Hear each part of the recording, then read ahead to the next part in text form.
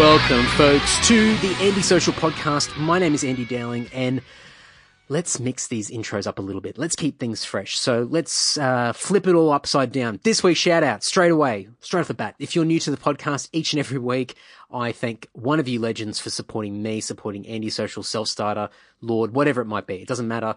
And it can be a range of different ways. It could be leaving reviews anywhere on the internet, Facebook, Apple Podcast, Stitcher, or I don't know, somewhere. It could be buying a t-shirt. It could be buying a USB pass from my merch store over at andysocial.net. It could be shouting me a beer via the PayPal button over on my website. It could be buying some Lord merch. It could be a bit of social media love, sharing, tagging, liking, retweeting, all that crap. It could be a message of encouragement, or it could be a guest suggestion for a future episode. Whatever it might be, it all helps. It helps build this podcast. It keeps me inspired and motivated. And I just thank you guys so much for continuously doing all these things for me. It means a hell of a lot. However, there can only be one each week. So this week's shout out is for Michelle Gaffney.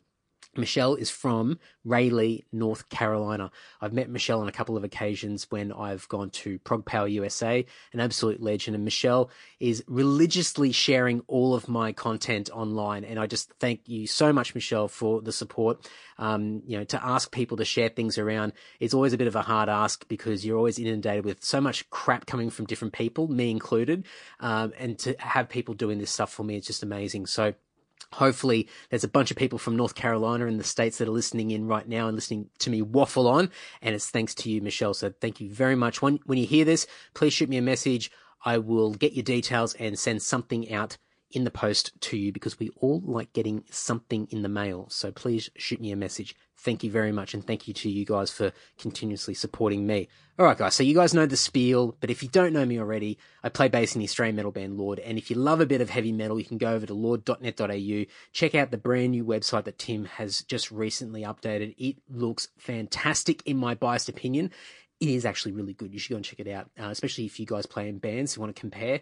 Come and check ours out because it's actually really, really good. There's a bunch of integrated Spotify links and playlists. There's video clips on there. There's a heaps of historical content. Our complete back catalogue's on there. A great place, a great portal to discover our band and learn more and listen to our music and get a taste of what we're all about. So go over to lord.net.au. There's a merch store over there. So if you want to support the band any further than that, there's t-shirts and hoodies and CDs and all sorts of stuff over there to go and check out with more merch coming soon. We've got a new album coming soon as well. So stay tuned for that. In addition to playing in a metal band, I also host the Self-Starter podcast, which is all about small business, self-employment, and freelancing. So if you're a small business owner yourself, or you want to escape the cubicle, or maybe you just want to earn a little bit of money on the side, a bit of a side hustle, get on over to selfstarter.com.au. You can go and check that out, or you can search for Self-Starter through whatever the hell you're listening to right now. You should be able to find it. If you can't find it, shoot me a message and I will direct you. All right, guys. Now, this week's episode is with Paul Martin. Now, if you're not from New Zealand, you might still know who Paul Martin is, but if you are from New Zealand and you're a metal fan, I reckon you'll know exactly who this guy is. He is a staple when it comes to the New Zealand metal scene. He has been hosting the radio show The Axe Attack since 1987, and it's changed formats a couple of times over the years, and now it's currently with iHeartRadio. But Paul has been going strong since 87, and he has hosted some of the world's best metal heroes. He's supported so many New Zealand bands and, of course, a lot of Australian bands, including Lord. And in addition to being this legendary radio host, he also plays in World War IV and Devilskin, which is one of New Zealand's most popular rock and metal bands. They have received gold and platinum record sales in New Zealand. They've toured with some massive, massive bands. They've done a bunch of stints in Europe. They played Download in the UK last year. They're huge. They're doing really, really great things. So I caught up with Paul. We spoke about the radio history of the Axe Attack. His commutes up to Auckland every Sunday back in the day to do the program. The longevity of all of that. We talked a lot about Devilskin as well, where I'm really curious about their work ethic and how much they've been able to achieve in what, in the grand scheme of things, has been a relatively short time. They're just doing amazing things over there, and they play these big clubs all across New Zealand, and they've just got such a loyal fan base. So we talk a lot about that. Now, if you want to check out more about Paul, about Devilskin, World War IV, the Axe Attack, you can go over to the show notes over at andysocial.net. You can go to devilskin.co.nz. You can go to iHeart.com for iHeartRadio and search for The Axe Attack, or you can go to facebook.com/World War 4. That's FOURNZ. But all the links will be in the show notes over at andysocial.net. Enough crapping on from me, guys. Please enjoy this episode with Paul Martin of The Axe Attack, Devilskin, and World War 4.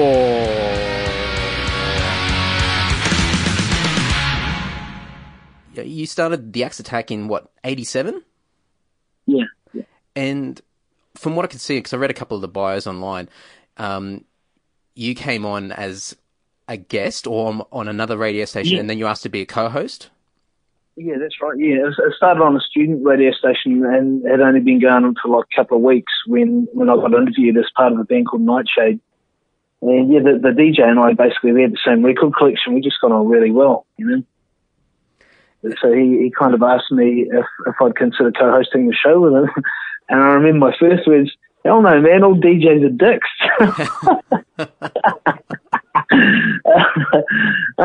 Turns out I was right. But yeah, just kind of fell into it by mistake, Andy, and it's weird to still be here after 30 years, you know. But I attribute it solely to the music and the passion of the people that listen to hard rock and heavy metal, you know.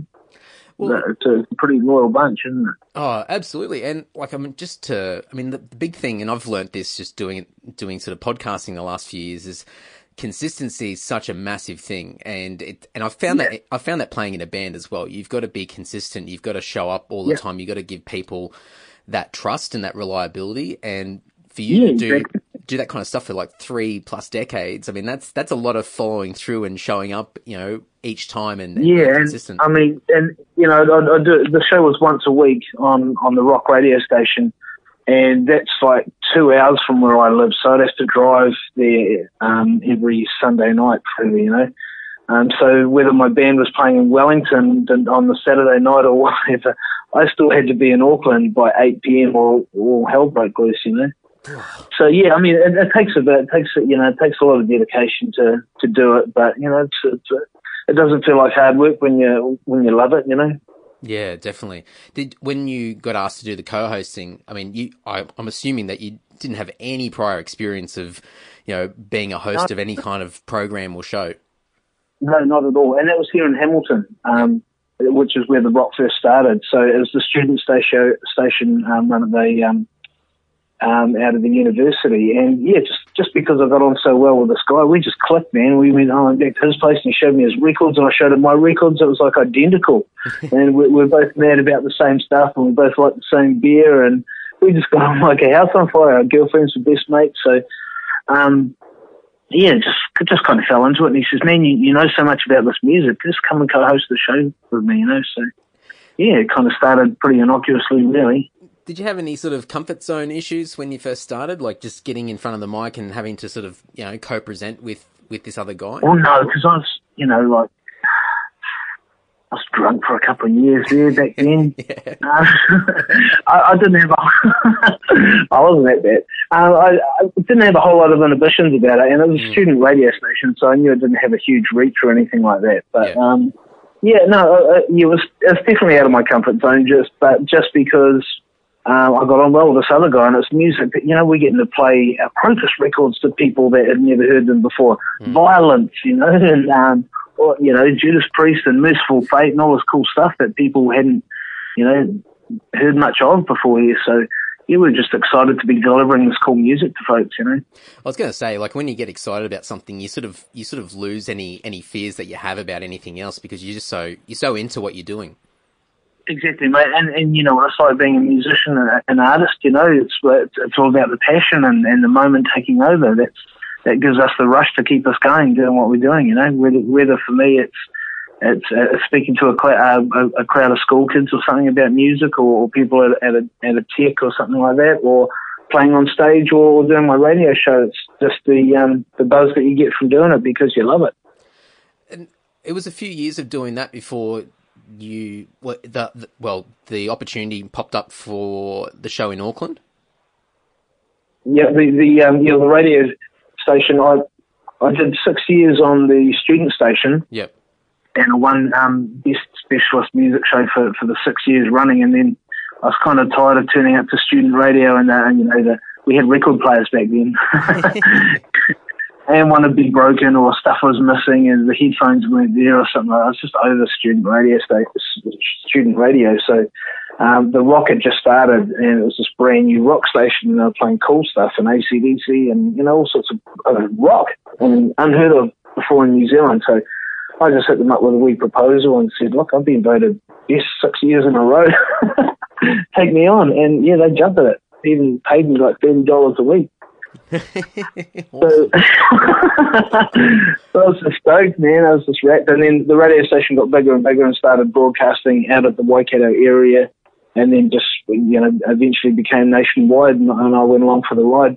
But they moved out of Hamilton and up to Auckland. Yeah, okay, yeah. And stuff that, mate, no way, you know. Hell no. Wasn't going to live there. So I used to commute. It's not like they were paying me enough to live up there or anything like that. But yeah, I just used to commute once a week up there to do it. And, you know, did that for quite a few years, and then parted ways with The Rock, and now I'm with iHeartRadio. And they use exactly the same computer systems in that, funnily enough, and I'm perfectly able to do it from Hamilton and send it to their head office in Auckland. So maybe I didn't have to travel for that extra 20 years that I did up to Auckland. Well, I'm sure you've had many moments, driving the car and just being alone with your thoughts and a lot of reflection. Yeah.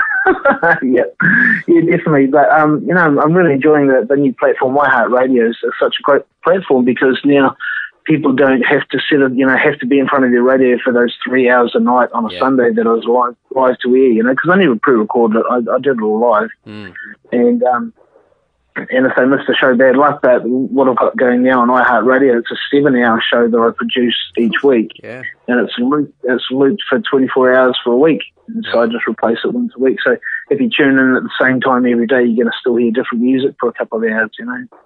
That's amazing. And what sort of reach does it get now? I'm getting something like 100,000 listeners a month. Not bad. So yeah, not bad. I'm pretty happy with the way it's going. And like I say, you know, 7 hours, man, that's so much more music. It's a hell of a lot more work for me, obviously, but you know, it makes it that much more exciting to listen to, you know, and I can cover a lot more because I'm still playing 1/3 Kiwi bands, you know. I'm probably doing a pretty high percentage of Aussie bands, to be honest. 12 Foot Ninja haven't been off my playlist for a long time. We're infiltrating your playlist. Sorry? We're infiltrating your playlist. We're taking totally. Up some real estate. It's always been there, Andy. There's been so many important bands that come out of Australia. You know, I played Heaven the other day. Oh, yeah. You know, Angry Anderson. No, Lord. I played Lord quite regularly, you know. There's just so much cool stuff, man. It's hard to ignore.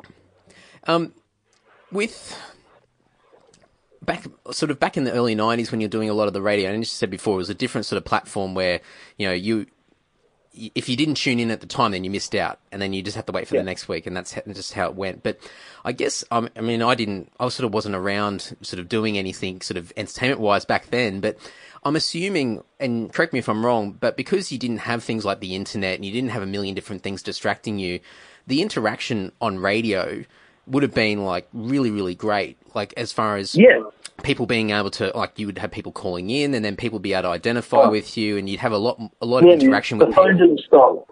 Yeah, the phone did not stop. You know, the whole time I've been doing that show, the phone never stops. You know, and people just ring up to talk or say, "Hey man, thanks for playing that song," or "You put me onto this new band, and now I've got a Pantera tattoo." You know, and stuff like this. Yeah, people are just really grateful, and I'm the same. You know, when friends of mine introduce me to a band, I'm like forever grateful. Dude, that band changed my world. You know, and you know when other people.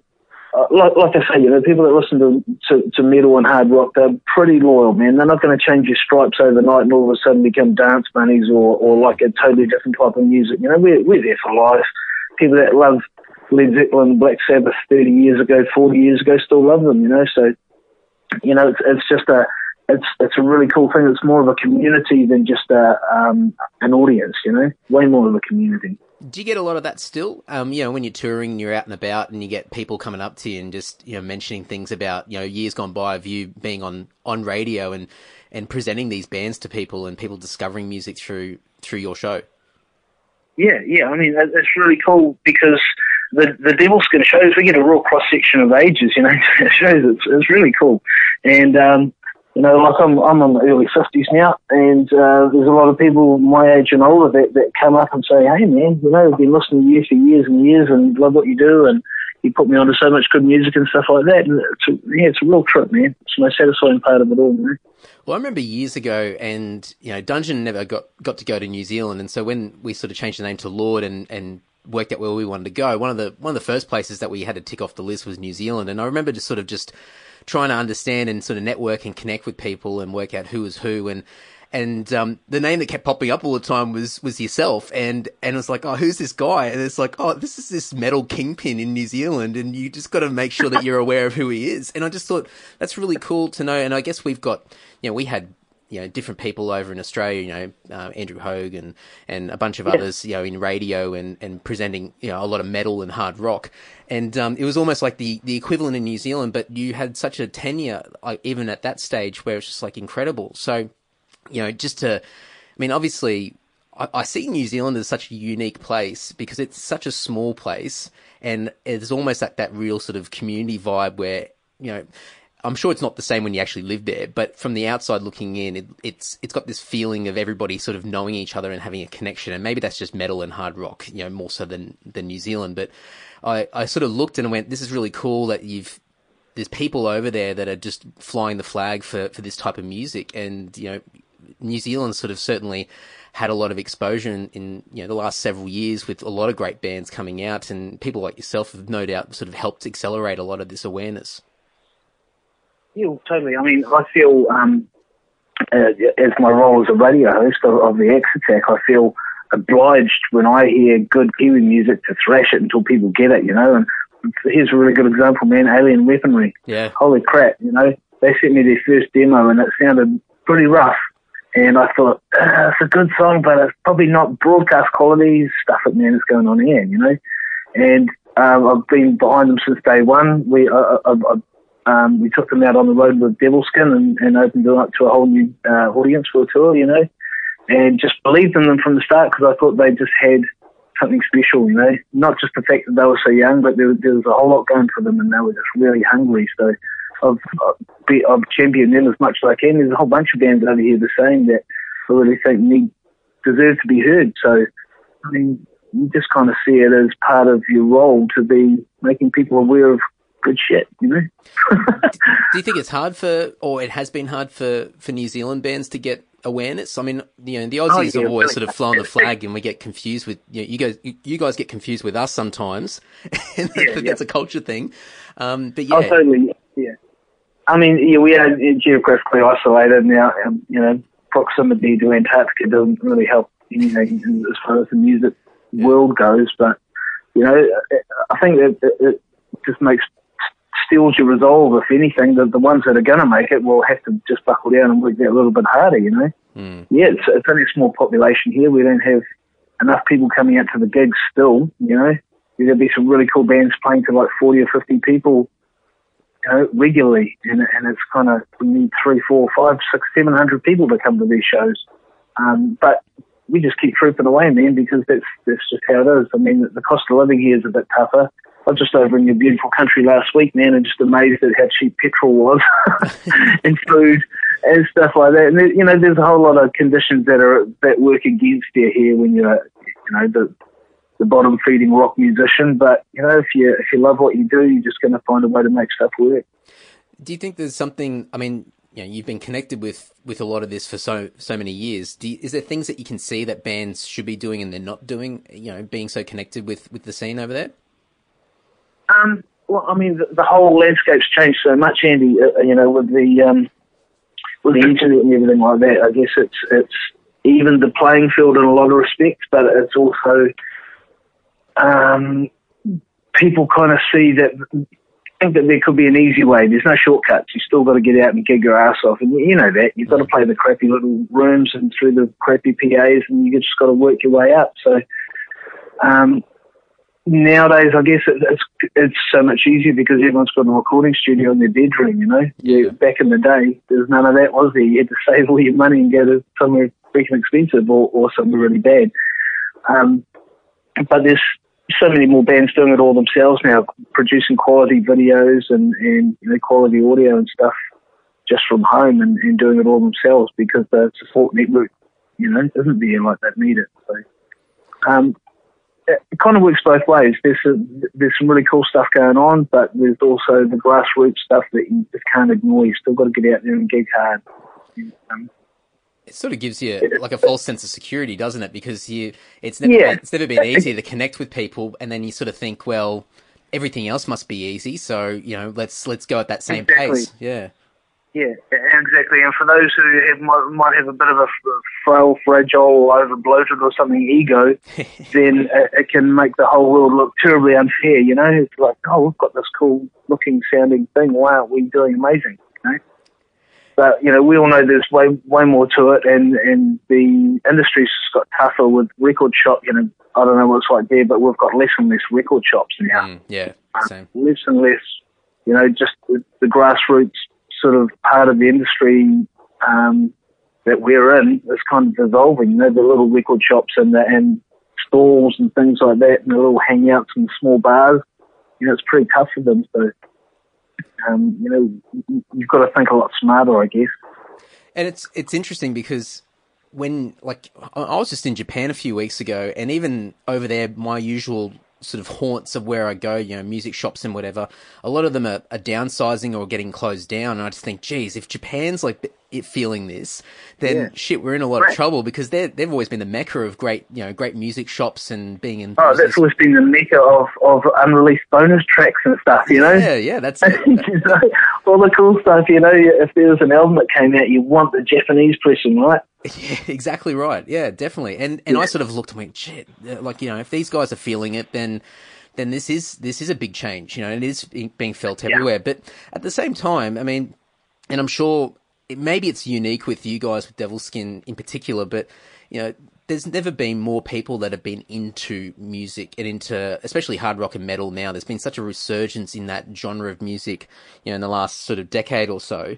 And, people are coming out and people are appreciating it. And I guess it's just a case that people are listening and interacting with it differently than what it has been in years gone by. And a lot of people, I guess, just struggle to adapt and to change with what's happening, in the market. Yeah, totally. I think a good example too of, the crossover for some hard rock metal stuff into the mainstream that a really good example, that's probably Sound of Silence by Disturbed. Yep.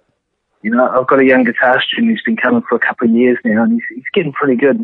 His mum comes in and she goes, "Have you heard this band Disturbed?" And I'm going, "Yeah, well, actually, yeah."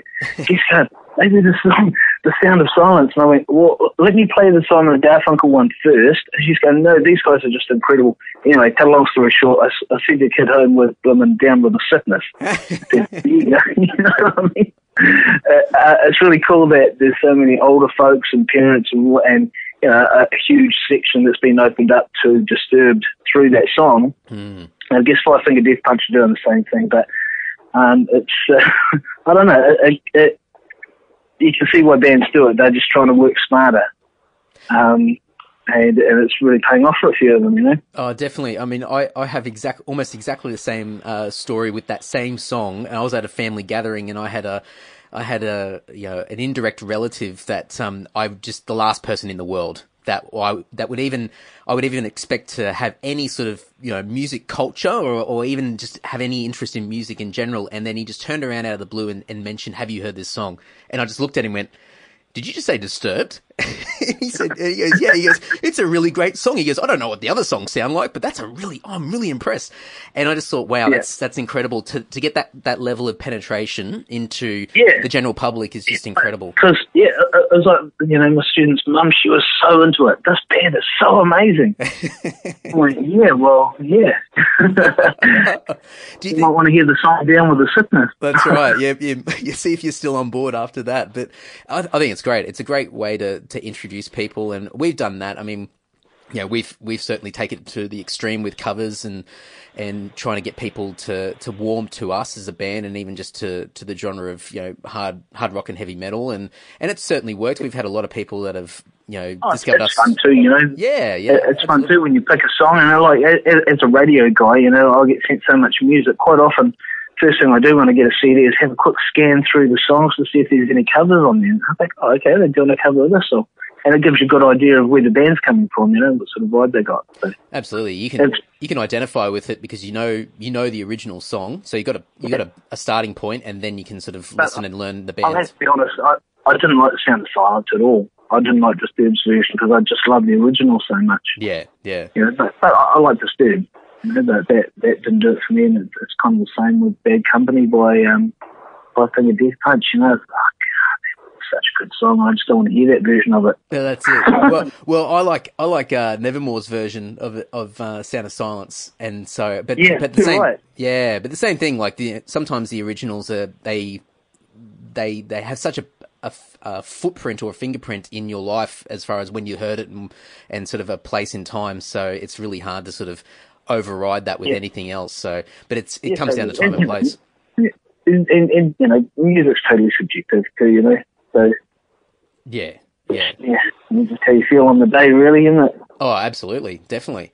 Do you think that the stereotypes and the stereotypical stigmas that are associated with metal, do you think they've changed quite a bit over the years? Like going back to like the late 80s and early 90s, and it's a lot more accepted now. Yeah, it is because so many people like metal. It's just like it had to infiltrate. Things like, like for years and years and years, when we had the big festival here, the headliner would always be a big metal band. Yeah. For example, Metallica or Tool or something like that, And that was the Slipknot, and that was the ones that people were going there to see. And so these people would come out, and it's always been there. It's not always been visible, but there's a lot of people that have just adored the music for so long, and I guess now the mums and dads taking their kids to school and high school and all the rest of it. So, it's just evolved with another generation and kind of spread to their kids too. So many of the kids in my kids' circle of friends, their parents are old metalers, Yeah. It's awesome. And it's funny, like I certainly see it now where you'll be, just day-to-day life, and then you'll come across somebody that is just the last person you would expect to know anything about metal or enjoy it, and they're a doctor or they're a lawyer, or it's just some profession that, in the past you just never associate that anybody that does anything like that would like that form of music. But now, because everybody's getting older and it's a different generation coming in, that it makes sense that there's going to be people out there that are professionals and they love this music, and it's really, really cool to see. Yeah, it's freaky. I was in a car accident the other day. Some guy ran a stop sign and smashed into me and wrote my car off, and he put me in hospital for a little bit. But I'm lying there wondering if I've got a broken back or not. And the doctor's coming over. Hey, are you Paul from Devilskin, man? Oh, hey, look, can I get you to sign something for my kid? It's like, yeah, sure, man. Save my life, I'll do anything. So, yeah, it is. People just pop up all over the place, but that's really cool. Oh, yeah, man. I mean, that's what a surreal moment. Like, come on, quick, help me out first, and then, we'll talk about that later. Wow. Oh, yeah. I got stopped in town by a cop once, and he wanted a selfie for his son or something. Oh, that's funny. What do I do? Oh, no, man, I just want to get your photo. My kid's a big fan. Oh, I love it. Well, with I'll take that. Sorry. What was it, sorry? Oh, no. I was just going to say, with Devilskin, mentioning it, the band's been around, for about 8 years now? Yeah, close to 10 years, really. Yeah, well, and it's funny, and I guess it's one of those things that, you guys, and I feel sorry for Kiwi bands or even for us, like in Australia, in comparison to North America and Europe, but, for me on the outside, I mean, I saw the name pop up here and there every once in a while in conversations and whatever. It's like, oh yeah, cool, just another, New Zealand band, and you hear a little bit here and there, and then suddenly something pops up in a social media feed, or you see an article somewhere, and then you see this band playing this gigantic room, and you go, oh yeah, who are they supporting? And it's like, no, that's their headline show, and you go, oh shit, who are these guys again? And it just became this thing that just built and built and built, and I'm just absolutely amazed at this success that the band has had over the last several years. And you guys do sold out tours, and you've brought out Hailstorm and had them support you in New Zealand and help them tour Australia and New Zealand, and you've gone to Download last year, and it's amazing to see, and maybe it's just me being a little bit ignorant and a bit disconnected at times, but I'm just absolutely amazed at the level of success that you guys have had over what, in, I guess, the grand scheme of things, a short space of time. And no doubt a lot of blood, sweat and tears have gone into it. But, you know, what, apart from the music, and the music's like top notch, but what sort of approaches have you guys taken to sort of, you know, really get to the point that you guys are at now? Is it just luck, or, I mean, obviously there's a lot of strategy and sort of... I think, Eddie, probably no one's more surprised than me that you know, I'm not saying I'm surprised the band's achieving any sort of success, because, I mean, we all believe in it, but I'm surprised that's happening to me at you know, this time of my life. But, you know, we've always had a really good work ethic. We've just worked freaking hard. When, you know, like, we're all fans of each other's bands when we played them before we got together. And I've you know, Jenny is one of these bands that sent me a shitty demo. Their first demo with their band Slipping Tongue. It was pretty badly recorded. And again, I stuck it on there. I just went, man, I got goosebumps when I heard her voice for the first time. And never ever dreamed I'd get to play in a band with her. But, you know, it's a beautiful collision of timing and good fortune and luck, if you want to call it luck, and a hell of a lot of hard work. And we've definitely had a lot of support from our families and a lot of good people around us. So all these things have helped us continue. But basically, the band's work ethic was always gig, keep freaking gigging. Okay, we get more people along, let's make the stage. We'd always dress up the stage right from day one. We'd hang all these red curtains, so when you're in the crowd, look on stage, I think we're in a uterus or something, you know. It was just, we'd just make it look special. And then the next time we went back to that venue, we'd have that, but we'd have a few more people coming, so we'd invest more in the lights and invest more in the PA, and so everything just sort of built pretty organically for us. And yeah, we stuck at our album. We on I think it was a 24-date tour, which is pretty comprehensive in New Zealand. It means you're playing some tiny little wee towns, you know. Yeah. And we were the first week into it, and we found out that the album had gone gold on its debut and gone in #1. So yeah, we were all so surprised. It was just, wow, bizarre. Yeah. And we were at the business end of this tour at the time, so it was like 9 dates in a row. We didn't really have time to sit back and think, oh man, we're so cool, we've done this. But we just kept going, and we finished the tour and went, shit, that's right, our album's #1. Holy crap, gold.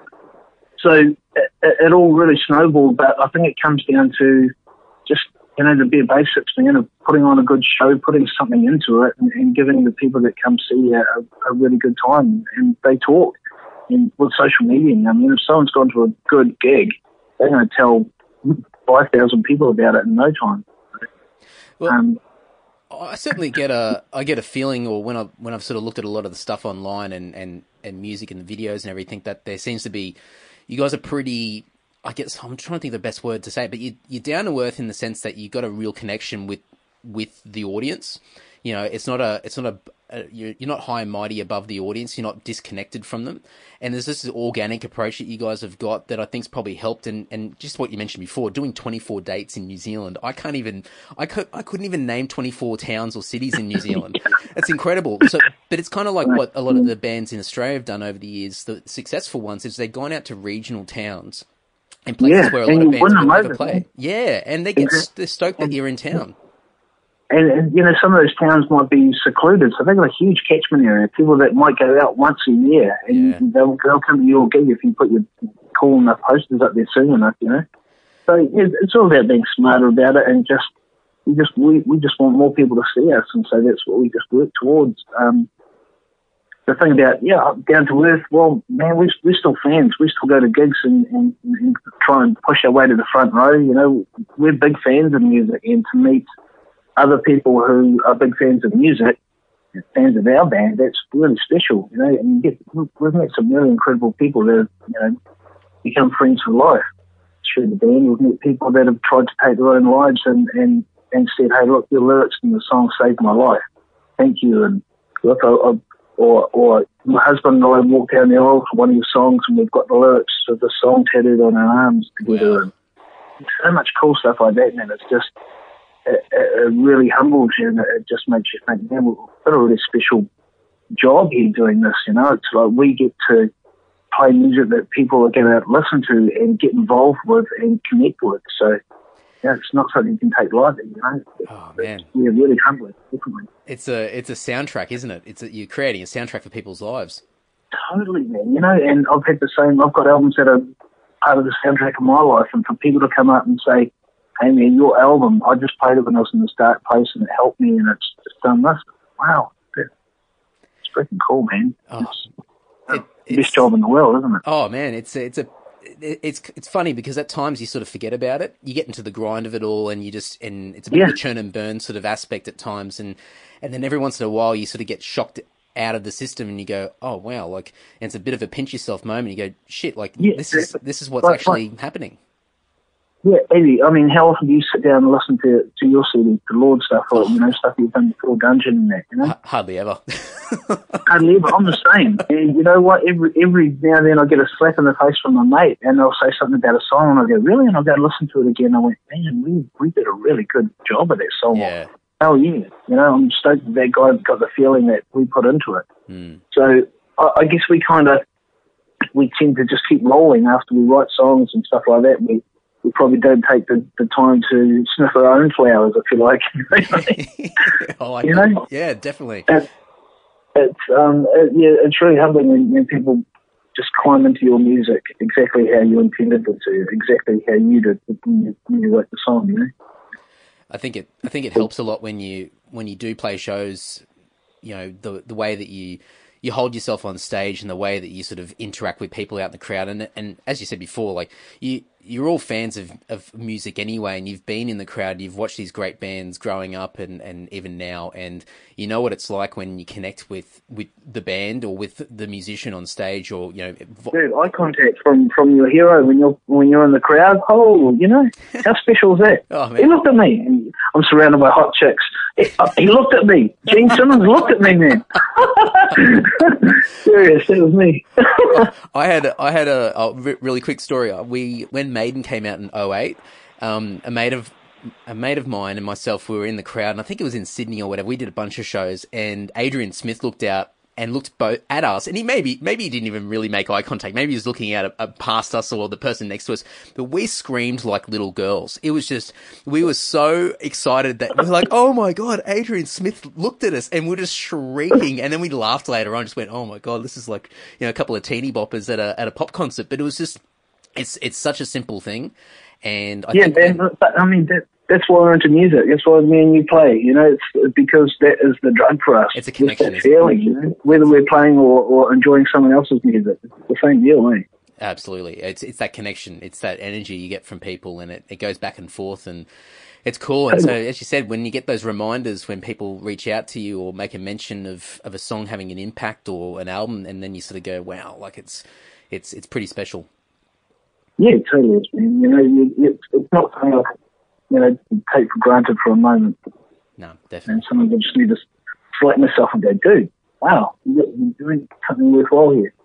Absolutely. We haven't played in New Zealand for quite a few years. I think it's been about 5 years since we played there. So we're long overdue, and we'll have to come back soon. No. But what's your feelings with New Zealand at the moment with metal and hard rock, as far as, you know, live venues and music? Because I mean, Australia's been hit quite a bit over the last few years with venues shutting down. Melbourne's a bit unique. Melbourne's always seems to go from strength to strength, but you know, we certainly feel it. But has it been similar in New Zealand with, you know, difficulties in playing shows? We had a pub in Auckland called the King's Arms. Oh, yeah, I think you guys played there last time, didn't you? Yeah, we did. Yeah, and it's kind of like been the bastion of good hard rock touring bands and good touring bands for years, but that's been sold to developers to be turned into something stupid. But yeah, we're sort of down a couple of venues. There's a few more there, but probably not the same quality. I guess it's the same everywhere, man. You'll get a room that isn't a great room, but they have gigs there and people go, so it's awesome. So you just got to make the most of those for a while. You know, the days of wishing for a purpose-built venue for rock bands that's crowd-friendly is, you know, it's a big ask over here. But, you know, it just comes and goes. The venues come and go, but there's always something, and there's a hardcore crowd that come out and see all the shows, definitely. Yeah, definitely. And is it a case that it's usually like the three the three main cities as far as Auckland, Wellington, and Christchurch, where the places to go still. Yeah, definitely. And a lot of touring bands just won't go to the South Island because it's freaking expensive. Yeah, definitely. But there's a mighty hungry audience in the South Island for hard rock and metal, especially, and Christchurch. They're a hardy bunch, man. God obviously hates Christchurch, but they hang in there. There's some pretty staunch metalers down there, man. Well, I remember playing it's gone now because of the natural disasters down there. But I think, what was it called in Christchurch, in Alsbar or something like that? Maybe. Yes. Yeah. And we played there, and then the next time we're due to go back, and we're like, oh yeah, we'll play that same venue. And like, no, that's gone. It's like, oh right, okay. Yeah. Oh, incredible, horrific. Absolutely. The city lost so much, but like I say, they're a resilient bunch, and the middle crew down there is pretty staunch. There's some really good bands coming out of Christchurch. Yeah, we've maintained a lot of really strong connections with people in Christchurch, and the times that we played there, it's just been incredible. And as you said, they're very resilient, but really passionate about music. And there's been some great bands down there, and so I've maintained a lot of friendships with people in the South Island just from the brief moments that we've been there. And it's an incredible place. Yeah, sure. Yeah, well, I think I've got I'm more I'm more motivated than ever to start planning a New Zealand tour because man, it's definitely we've been thinking about it for so long, and I guess it's been, well, actually the last time we were there was the last time we released a full-length album. So it's been 5 years between albums, but we've had a million different releases in between, EPs and box sets and re-recordings and all sorts of shit. But now the new album's going to come out later in the year. We've been thinking about, okay, where do we need to return? And New Zealand's been one of those places that's just been, I think it's been sort of poking at me for a while, where it's sort of, it gets more and more irritating, the fact that I'm sort of neglecting it. And I think, oh geez, I've got to work out a way to get back there. So, it's good to connect and get a bit of inspiration to get back over there. Yeah, for sure. Well, anything I can do to help, just consider it done, man. Yeah, I'm sure there's an audience over here that's hungry as to see you guys. It's been here far too long, but it's so cool watching like your work ethic. Like the amount of output that Lord has had. Yeah, it's pretty cool, man. You've hung in there for a long freaking time. Where, like you're saying, with the Exotex tenure, we know that it takes commitment to keep anything rolling for that long. So it's pretty special. Yeah, it's that consistency, and even, there's been so many times where, you sort of look and go, shit, are we doing the right thing here? Like, do we need to pivot? Do we need to just sort of stop what we're doing and just do something different and move on? And then you just think, nah, like you're so into it, you're so passionate about it, that it doesn't matter whether, at times people aren't paying attention or it appears that people don't care. You just keep doing it, and then if people love it, then that's great, and then you get rewarded along the way with little bits of success. But you do it because you love it, and that's what you said earlier as well. You got the passion there, so you just keep going. Yeah, man. It's like the old bumper sticker that says, I can't remember, but it kind of says, the worst day fishing is better than the best day at work, or something like that. Along the lines of, if you enjoy your job, it's not work. Yeah, absolutely. And I freaking love what I do, and I feel really, really privileged to get to play music with people that I love in front of like-minded folk. It's way too special. Yeah, no, that's it's something that I've certainly had a lot more clarity in the last few years about, understanding the enjoyment of work, and then realizing that the stigma around the word work isn't really there. It's you've got to find that passion, and once you do, then it doesn't matter how hard you work because you just love it. Exactly, and like most of my life I've been juggling 2 or 3 shitty day jobs at the same time, so I can enjoy my passion. Yeah. To give me the freedom to buy guitar strings or whatever. Put petrol in your car to get to your next gig. So we all do what we have to do, and it's just about making sure you enjoy your life, and if you can make other people's lives happier at the same time, then man, it's what a bonus. Absolutely. So what's the next plans for Devilskin in World War IV? What's the rest of the year look like? Are you guys have you got big plans, or is it sort of just? with World War IV, we've been rehearsing quite a lot, and we've been writing some new stuff. We recorded a song a couple of months ago that we're kind of sitting on it for now for a EP release in a few months, but we've still got another couple of songs to record. But with Devilskin, yeah, it's starting to get quite busy. We're probably, I think, 2 weeks out from a major announcement that I'm not allowed to talk about yet. But it involves us, taking off again. So yeah, getting pretty excited. We've just started pre-production with a producer towards recording a couple more songs shortly. So yeah, hopefully one will be a single, and we'll get out and about probably around about September, October, November. We're looking at being busy. So we've got some good things happening, man. It's starting to get a little bit crazy into this year. We had a bit of a tough year at the beginning. Well, not so much tough, but Jenny got married, so needed a bit of time out. Male had a baby, so needed a little bit of time out. Then Jenny got quite ill with endometriosis for a little while, and that sort of knocked us back too. So we've spent a lot of time working on new music and writing stuff and honing our craft. And we're pretty much ready now to get out and do some gigs. And we've got probably about 32 songs demoed for the next album. Whew. So it means a lot of spacing between everyone's personal favourites to whittle it down to about 14 or something. Well, you know how it is, man. Oh man, well, it's good to have more than enough than not enough. Yeah, it's a really cool position to be in. But yeah, oh, good you just want to record them all and put out a triple album, ideally. Well, I mean, the good thing is you can always drip feed that stuff. So you pick the top ones, and then you can come back to the rest and refine them and improve them, or Exactly. Yeah. We've still got leftovers from the first album. And, wow. It's funny because the first album, the song "We Rise," never made it on the album. Yeah. But it made it on the second album, "Be Like the River." But the song "Be Like the River" didn't make it on the "Be Like the River" album, so that's going to have to be on the next one. It's a good problem. It's a good problem to have.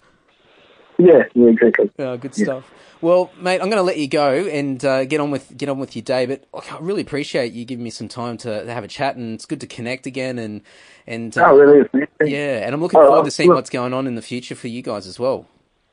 Yeah, man. Well, I can't say too much right now, but it's an American band that we've got some dates in the UK and Europe, or in Europe. So we've been told to keep it still until they release it. Good stuff. Well, I think by the time this comes out, no doubt you guys would have announced it. So I'll put a bunch of links to the announcement, sure, all those dates and everything in the show notes for the podcast episode, so people can go and check all that out if they're listening from those parts of the world. So it's pretty cool, man. I mean, geez, yeah, there's a lot to look forward to. Yes, we're stoked. We've been to Europe 4 times, but you got to keep. You got to keep visible. You can't disappear for a year. You've got to keep being seen doing gigs. So, we're overdue to get back there. So, like I say, we ideally want to be back there in like March or something, but the year just didn't start off the way we planned. So, we'll be doing something like, I think it's 23 dates in 30 days through 11 countries in October. Not bad. and then UK in November. So, we're just chomping now. I'm getting pretty excited. Very good. Well, I'll put a bunch of links in the show notes so people can check it out. If I'll definitely keep you posted as soon as I'm allowed to say a word. Yeah, of course. Yeah, so, man, I really appreciate your time, and we'll have to keep chatting later on. Definitely, man. Let's keep in touch. Yeah. And, anything I can do, you guys come over here, man. Whatever I can do to support, you got it, Love it. Thanks so much. All right, man. Take care. Have a good day. Yeah, you too, mate. Thanks, bye. Cheers, guys. Cheers. If you want to learn more about Devilskin, World War IV, the Axe Attack, you can go over the show notes over at andysocial.net, and I'll have all the resources, the links, every possible way of discovering this stuff. I'll have embedded videos, pictures, basically, guys, what I do each and every week. So if you haven't checked out the show notes so far, do yourself a favor, go over and check it out. There's plenty of opportunities to further learn about these amazing guests and also support them in addition. So go over there, andysocial.net, check it out. A massive thank you to Paul, personally from me, for your support that you've given Lord over the years, and I'm sure that many other musicians are in the same boat and would say thank you as well. You do amazing things for many, many musicians out there and have been doing so for many years, and I'm sure even from a punter point of view, being exposed to so many amazing bands and music over the years, I'm sure a lot of people are appreciative of the hard work that you've been putting in for so long. So cheers, Paul, hats off to you, and hopefully we can catch up for a beer sometime in the near future. Oh yeah, quick edit here, guys. I forgot to mention one little thing. So at the end of that episode, Paul was alluding to an announcement that he couldn't mention at that point in time. But, some time's passed since we recorded that interview, and I thought I'll just plug it right now because it's since been announced. Devilskin are going to Europe in October, and they are supporting Hailstorm all through Europe. So they are playing, I think the first date's on the 1st of October. It goes right up till the 25th, and they're playing through, where are we? Netherlands, France, Belgium, Denmark, Sweden, Norway, Germany, Austria, Switzerland, Italy, Spain. There's heaps of dates there. There's also a big New Zealand tour that has been announced as well. I think that starts off on the 31st of August in Dunedin and goes right up until, come on, you bloody thing, goes right up until the 15th of September, and they're playing all across New Zealand as well, being supported by Written by Wolves. Haven't heard of them, might have to check them out. So you can go over to devilskin.co.nz, or you can search for Devilskin on Facebook. Go over to andysocial.net. I'll have all the links in there. But big tours, if you are in New Zealand or in Europe around that time, definitely go and check them out and say hi to Paul for me. Go and buy him a beer. Thanks. All right. Couple updates before we wrap up this podcast. From a Lord perspective, the album is progressing. We are still recording it. We got a second revision of our artwork, our album artwork. We are much happier with the second revision, and we've sent that back with some further amendments, but we are inching closer to hopefully having some announcements soon. I don't know what the timeline is. I think we're just trying to do what we can, and then when things get closer, then we'll start working out a bit of a timeline. But hopefully soon. We're getting closer and closer, and I think people are going to be really happy with this. Well, fingers crossed anyway. The two shows that we're doing for 2018, we're only doing two. September 22nd, Melbourne at Max Watts. We are headlining the Metal United Down Under Festival. You can get tickets for that through Moshtix and Oztix. And we are doing day 2 of the Steel Assassins Festival on November 3rd at the Ballface Stag in Sydney. Day 1 is being headlined by Hobbs Angel of Death, which, for you guys playing along, Peter Hobbs of Hobbs Angel of Death was on the podcast a couple of weeks ago, so make sure you go back and check that out. You can get tickets for that as well through Moshtix, or if you want to make it really easy for yourself, go to lord.net.au or andysocial.net, click on the Lord Shows tab, and all the ticketing info will be there for you. If you get lost, flick me a message. I will guide you to the destination. All right. Self-starter, really quickly, the latest episode 18 is up. It's a bit of a different one. It's a side hustle. I think I called it Side Hustle Haven. Yeah, it's a bit wanky. I don't know if that's going to stick. Anyway, we got to do something. Put it out there. We'll see what happens. See what sticks. See what doesn't. It's a side hustle special, which is all about Twitch. And if you don't know about Twitch, it's a live streaming video platform. Mainly reserved for gaming, but lots of people use it for all sorts of different activities, and you can earn money using it. So I had James and Jono, and for you Aussie metal fans, that's Jono from Tabra, if you're playing along, I had them both on the podcast to talk about their Twitch channels and how they're earning a little bit of pocket money, a little bit of extra coin on the side. So if you're curious and you want to earn some dollary dues, go over to selfstarter.com.au. or you can search for Self-Starter on the podcast player that you're listening to right now. Episode 19 will be out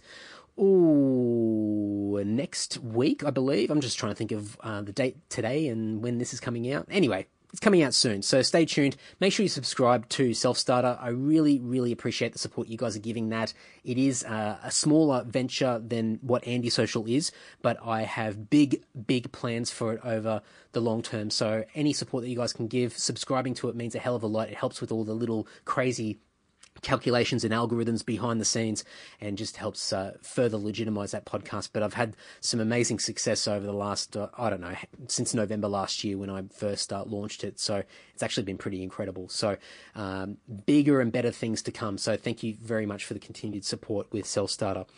I think that's about it, guys. I'm just trying to think if there's anything else. Actually, before I wrap it up, I have patches that are incoming. They're in transit at the moment. I got a proof of it the other day, and they look really, really good. So hopefully the physical thing in my hand will look amazing. If you own a battle jacket, if you own something that you sew patches to, shoot me a message if you're keen on getting a patch. I will hook you guys up. Otherwise, they will be available via the Bandcamp online store, and you can find that by just going to andysocial.net, or if you want to type out the whole URL, it's theandysocialpodcast.bandcamp.com. So up to you what you guys want to do. And that will be up there soon. I am getting some more merchandise in the coming months. It's just a big money game. So your support, when you guys send any beer donations, it kind of goes to beer, but more or less it supports a podcast. It ensures that the money goes back in and builds this podcast. And one of those things being merchandise. So I've got heaps and heaps of podcast merchandise ideas that are going to be coming in the coming months and whatever. So every time you guys support, it all comes back in. So if you haven't got a t-shirt or haven't got a USB pass, or if you want to shout me a beer via the PayPal button, please do so. It all goes back into this, and it also helps me find more guests, helps me get out there and continue to improve this podcast and hopefully refine some of these crap outros. So with that being said, I'm going to wrap this one up. Guys, thank you so much for the support. It means a hell of a lot. Keep doing those great things. Appreciate it. It means a hell of a lot. And until next week, guys, take care. And I don't know what. Bye. See ya. Bye. Bye. Bye. Larry, please.